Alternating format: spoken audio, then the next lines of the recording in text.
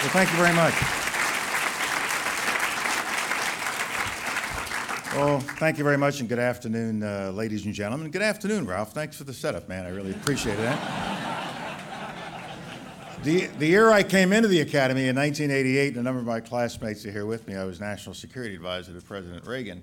And on that occasion, the ones who spoke immediately before me and gave me a similar setup were Ben Bradley of the Washington Post and E.L. Doctorow. So I'm kind of used to this kind of an introduction. And what I'd like to do in the limited time I have available is just make a couple of points and then open it up to questions. So it won't be a finished presentation, a polished presentation, just a few points.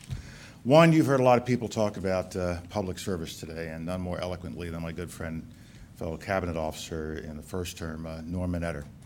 I hope that wherever your future takes you, and you don't know where that is now, I assure you, people are forever asking me if I knew I would be Chairman of the Joint Chiefs of Staff, National Security Advisor, and Secretary of State when I was a young lad growing up a few miles from here in the South Bronx section of New York. And I smiled and I said, yeah, there I was. Corner 163rd Street in Kelly, talking to some of the boys. I believe I'm going to grow up and be a four-star general and then become Secretary of State.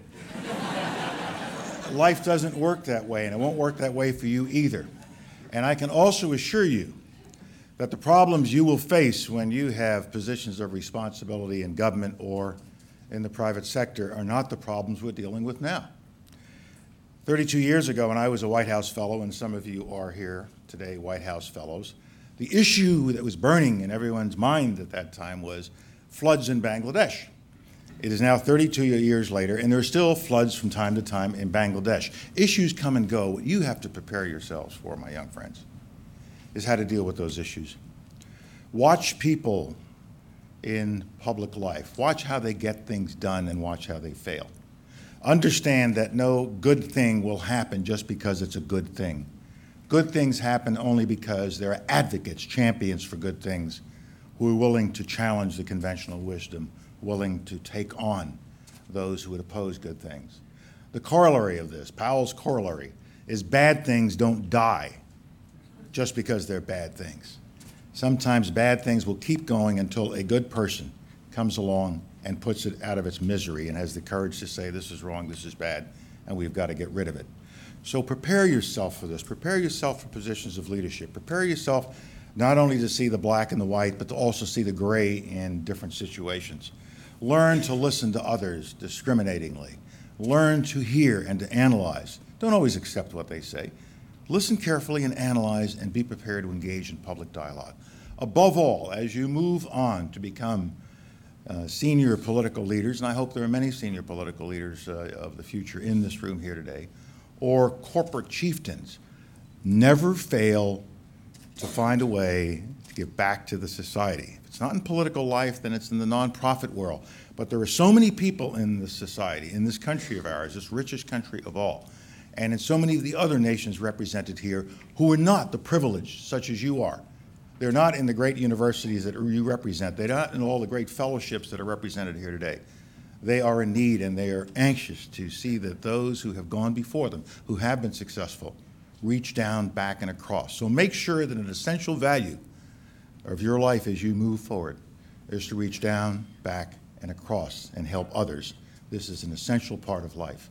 I have been a public servant for 40 years, 35 years in the Army, 4 years as Secretary of State, and another few years as the chairman of America's Promise that my wife now chairs, where we tried to reach down, back, and across to help young people. Make that an essential part of your life as well. We live in a remarkable country, those of us who are Americans here, and I'm sure in the course of you 2 days you have been talking about what's happening in America and America's role in the world. As has been noted by a number of speakers, we are the most powerful, the most militarily powerful, political, economically powerful. There is still the power of our value system. People look at America and they respect us, but they also resent us. There is anti-American views out there and anti-American attitudes. But in my experience traveling around the world, we are still seen as the leader of the world that wants to be free. When there's a problem out there, it's America who is expected to solve it, whether it is just turn the key and fix the Middle East problem between the Israelis and the Palestinians. Just turn a key and make Saddam Hussein go away without anybody getting hurt, anybody getting killed. Just fix every problem that's out there. People come to America for that kind of leadership, and we must continue to give that kind of leadership. We're also this remarkable nation that is touched by every nation, and which in turn touches every nation of the world. There is no nation like America with the diversity that we have, and how we have shown to cabinet officers, immigrant kids here, among many others, how we can take our diversity and make it a source of strength, even though oppression was a part of Norm's early life and my early life and many others in this room, how we can take this diversity and make it a source of strength, not a source of weakness for our society, for our country. I was up at my alma mater last week, City College of New York, a wonderful institution, one of the great institutions of our time. And there's a Colin Powell Center up there, and I was meeting with some of the fellows of the Colin Powell Center. And they were from everywhere. They're from China, they were from Rwanda, Nigeria, all over the world, as well as those who were born here. And to see these youngsters with their eyes flashing, wanting to get this quality education, wanting to take their place in the world, reminded me once again of the power of our system. And as I said to them, you are the same kind of young kid that I was 51 years ago when I entered that institution. And so we still have a great deal to teach the world about what America is and what America can stand for. There's one concern I've had that I've been working on for the last 2 years of my term as secretary, and I'm now working on, and that is to make sure that in the process of protecting ourselves from another 9/11, we don't shut ourselves down. We need easier visa processing. We need to let people come in. Norm and I have talked about this often, very often. We have to make sure that America remains this welcoming, opening place that wants the rest of the world to come here. And we want to send our young people out to the rest of the world. Now, politics is the way democracies work. You have to have a passion for politics. I didn't seek the presidency or any other political office because I think politics is dirty. It just wasn't who I was. It wasn't what we were as a family. But politics is what we make of it. And politics needs people like George Bush and Bill Clinton. It needs people like John Kerry. And it even needs, God help us, a Ralph Nader. We need... Our founding fathers did not intend for this to be some nice, neat, little tidy system where it all comes out in nice little blocks and nobody is playing politics and nobody is trying to influence somebody or other. They knew what they were creating. They were creating this system that would have an administration, an executive branch, it would have a legislative branch, it would have a Supreme Court that would keep them all relatively honest, and then it would have a free press and a First Amendment to the Constitution to keep everybody miserable all the time. And to this day, I am absolutely convinced the Founding Fathers are looking down, watching all of this noise, this confusion, this clash of ideas, and saying to themselves, this is what we intended. Democracy is a clash of ideas, strong opposing views that come together and clash and compete. And as a result of that clash, compromises are made, and ultimately consensus is reached. As I've told so many audiences, don't expect democracy to be some great big ocean liner going from point A to point B and arriving safely. That's not the way it works. Ocean liners sink. Democracy is more like a life raft. It goes with the tides, it goes with the wind. Your feet are always wet, you're always cold, but you never sink. And ultimately, those tides and the waves the winds will take you to your destination. And that very untidy, wet process has a name, and it's called democracy. Democracy also sometimes is not just a beautiful theory to talk about. Sometimes it's a tough theory to implement. Sometimes it is necessary to use not just the soft tools of diplomacy, but the hard tools of power. A couple of years ago at a Davos conference, one of the former archbishops of Canterbury asked me a question with respect to America's use of military power. And weren't we too quick to do it? I have always been an advocate of not using military power when it's possible to achieve the purpose intended through diplomatic and political means. Only a soldier understands the consequences of going to war.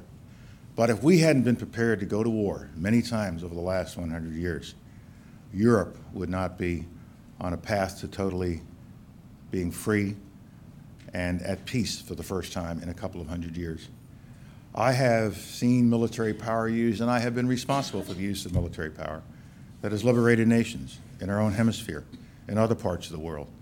The Afghan people, 3 million of them came home from refugee camps in Pakistan and Iran because U.S. armed forces with coalition forces were prepared to go into Afghanistan and take the Taliban out.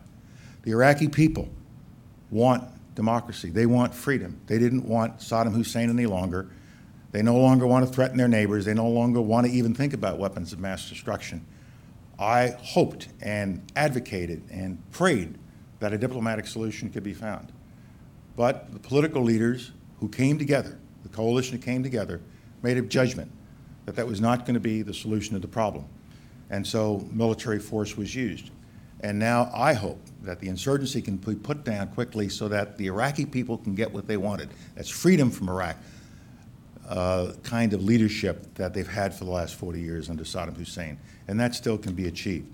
So as you go forward into your new positions in life, either in private life or in public life, understand that very tough issues will be coming your way, and they're not the issues of 2005, they're the issues of 2010. Prepare yourself for those days. Prepare yourself by becoming discerning listeners. Prepare yourself by studying widely the issues of the world. Prepare yourself by believing in something, believing in a value system that rests on democracy and the rights of men and women throughout the world. Prepare yourselves for the leadership positions that are waiting for you out there. But above all, understand that it is a combination of soft power and hard power that will move us forward and get us to the world that we all hope for, a world of peace, the kind of world that Bishop Tutu has spent his life striving for. But sometimes it requires us to send men and women in harm's way and to lose lives. And if we're not prepared to do that, then we are not really believers in democracy. We are not prepared to share the system that we have been able to thrive under for all these years with others in the world. And so I'm pleased to be with you all today, and I congratulate all the young people, and I look forward to a very exciting evening. And I think we have time for just a couple of questions. Thank you.